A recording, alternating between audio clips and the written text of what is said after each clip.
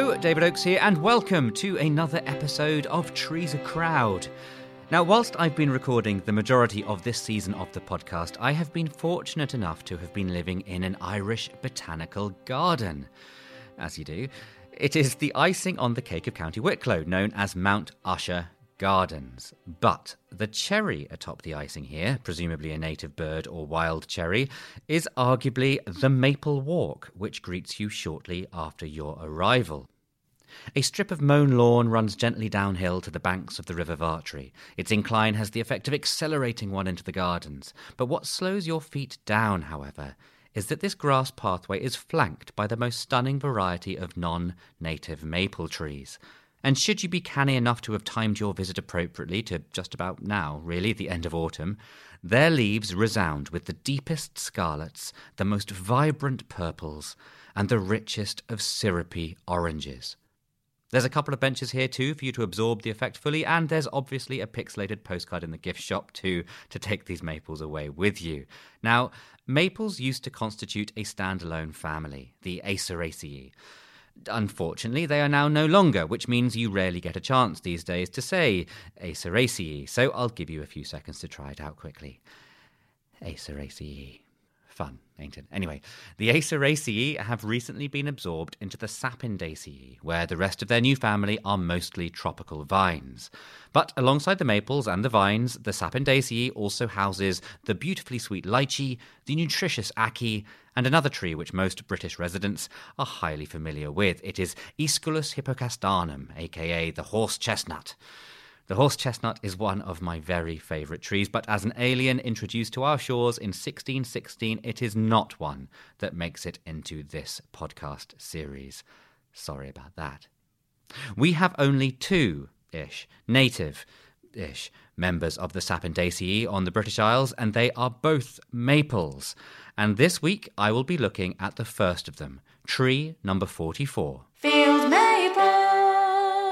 The field maple. Acer campestre. Over to you, Bella. Uprooting the secrets and stories beneath the 56-ish native trees of the British Isles.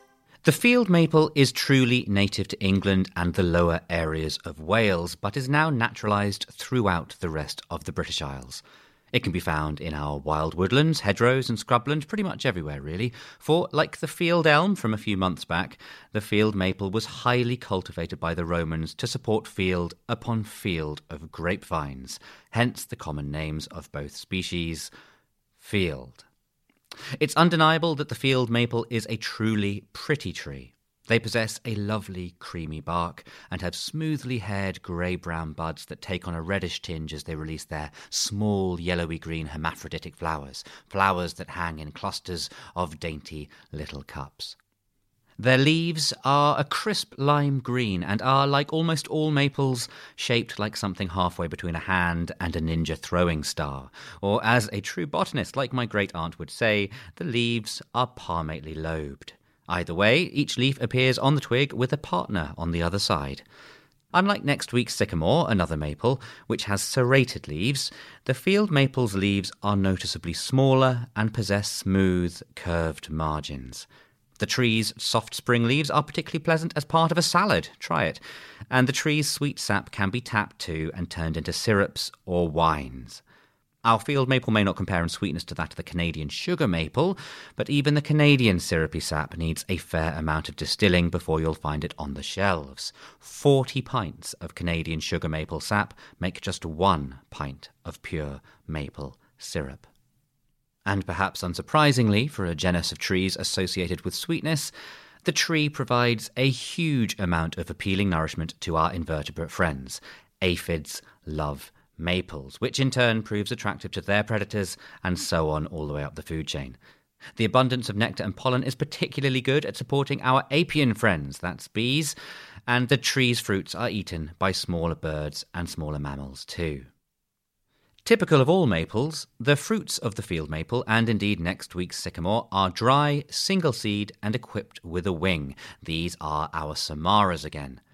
The sylvologist John Evelyn, more on him next week, likened them to birds' tongues. But unlike other trees with samaras, the elms, birches or hornbeam, etc., maple samaras are born in pairs, double samaras. The samaras of our two species, field maple and sycamore, can be easily distinguished by the angle between the two wings. In sycamores, they have a sad, dejected look. The wings hang down at a right angle to each other, while field maple samaras look smart, determined and focused, with the wings sticking out to either side in a straight line, like the moustache of a French detective. Now, these aerodynamic fruits intoxicated me as a child. I would throw them into the air and watch their intelligent fall to the floor. They descend with a magical spiral that seems to not only defer gravity, but also keep their descent trajectory directly perpendicular to the ground. Inspired by nature's design, the US Army developed a prototype airdrop supply carrier for possible use in the Second World War, called the Skyhook. Made from wood, plastic and canvas, they constructed a giant maple samara about the height of a short man. It could be loaded with 30 kilograms of food and medicine, and then be dropped from an aircraft where it would spin slowly to the ground, just as the maple samara would that child me used to play with, and that adult me won't admit to playing with on the record. The laden cargo hold acted as the Skyhook's centre of gravity, just as the seed would in the maple samara. And unlike a parachute, it would not drift in the wind, but fall straight and fall slow. A perfect example of biomimicry, of we humans learning from the tricks of nature. The wood of the field maple is the hardest and highest density of all European maples, and it is considered to be a fantastic tone wood. Boxwood, as previously discussed, is great for oboes, clarinets, and indeed most tubular instruments, but the field maple is splendid for violins, guitars, and even for pianos. Most of Fender's guitars possess a maple neck. Stradivarius used maple for the back, ribs and neck of his legendary violins, and found in the Saxon ship burial mound of Sutton Hoo, wrapped in a sealskin, was a preserved harp which was, you've guessed it, made from maple. The musical benefits of maplewood span the centuries, it seems. Now, it would be remiss of me to talk of maples, especially having opened this episode with reference to Mount Usher's vibrant maple walk, without discussing the maple genus's amazingly colourful autumnal foliage. But I've left it until this episode's conclusion, for our native maples could be argued to be a little disappointing on the colour front. Our field maple merely turns a bright yellow, and next week's sycamore has leaves that tend to fall before changing colour at all. If you want some maple colour on the British Isles, you're best to head to a botanical garden. Why not pop down to County Wicklow, for example? Or find yourself a Norway maple, a tree introduced to Britain in the 17th century, which is now fairly naturalised and turns yellow, then eventually red, before shedding its leaves. But if you can justify the journey, it is the maples that flank the eastern seaboards of the North American and Asian continents that put on world-famous displays of purples, reds, oranges and yellows, and it is Japanese maple varieties like these that accompany your first steps into Mount Usher Gardens. So here's the science. The leaves of most deciduous trees contain several colour pigments. They can serve a number of purposes, such as protection from extreme colds or UV protection from the sun's harmful rays. But for most of the year, the dominant and most important pigment, usually masking the rest, is the bright green chlorophyll. Now, chlorophyll is present in plant cells called chloroplasts, and chances are you would have looked at these under a microscope in your school biology lesson. And chlorophyll is one of the most important chemicals on Earth. It uniquely harnesses energy from the sun to create a photosynthetic powerhouse in which carbon dioxide is combined with water to form sugar. You'll hopefully have had the equation drummed into you at school, so repeat after me. 6CO2 plus 12H2O with light energy turns it to C6H12O6 plus 6O2 plus 6H2O. Now, aside from don't be a dick, it's the most important thing I have ever been taught. Without the oxygen that this process creates, we could not breathe. And without these sugars, life on Earth as we know it would not be possible. Breathing, digesting, thinking, reproducing, recording podcasts about photosynthesis, all of this stems from the carbohydrates in the plants that we eat, or from the carbohydrates in the animals that we eat who eat said plants. But whether carnivore or vegan, you are alive because of the sun and because of the tiny chlorophyll-full chloroplasts present in our plant life. But that's the green. What does this have to do with red, purple, orange, pink, yellow, mauve, burgundy, puce, amber, indigo, scarlet, sienna? Well, during photosynthesis, chlorophyll is used up / broken down and has to be renewed constantly.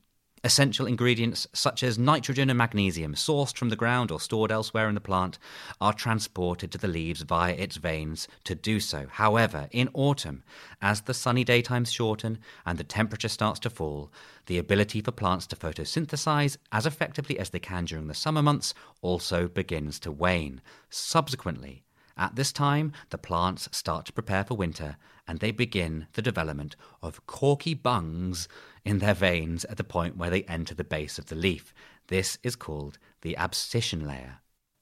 With these corky bungs in place, no more ingredients can enter the leaf to create more chlorophyll.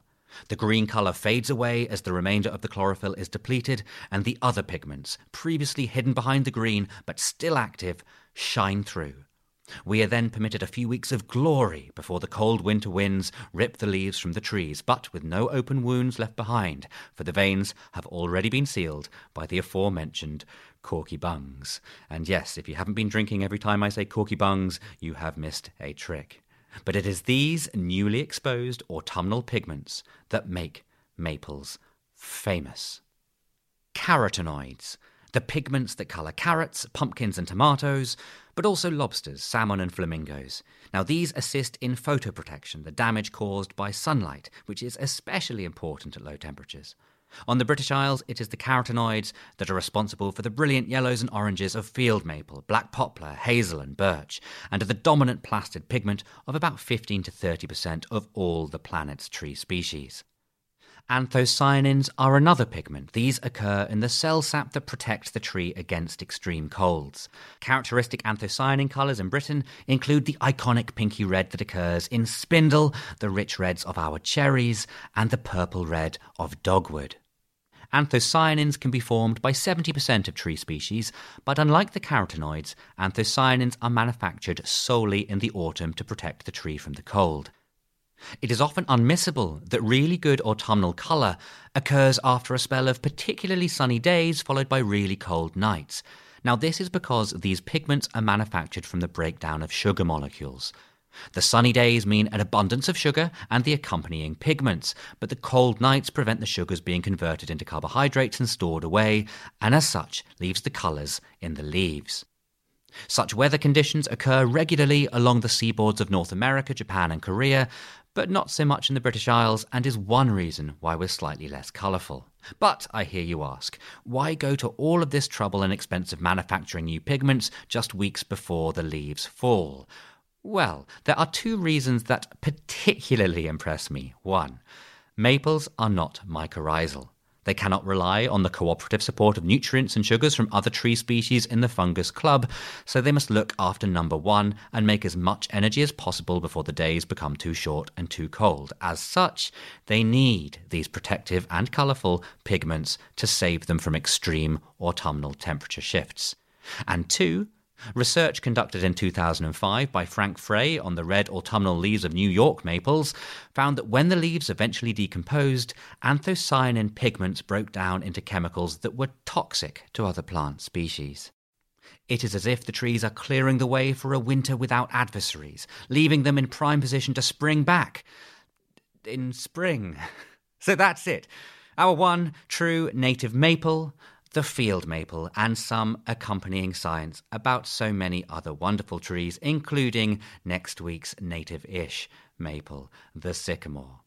And with that, I will see you in 7 days, or sooner still if you care to join me on our Patreon account. Head along to treesacrowd.fm/56trees, where you will find information on all of the species I have spoken about over the last few months. Thank you again for listening, and we will see you very soon. Or hear you. You will hear me. You will hear me very soon. Uprooting the secrets and stories beneath the 56-ish native trees of the British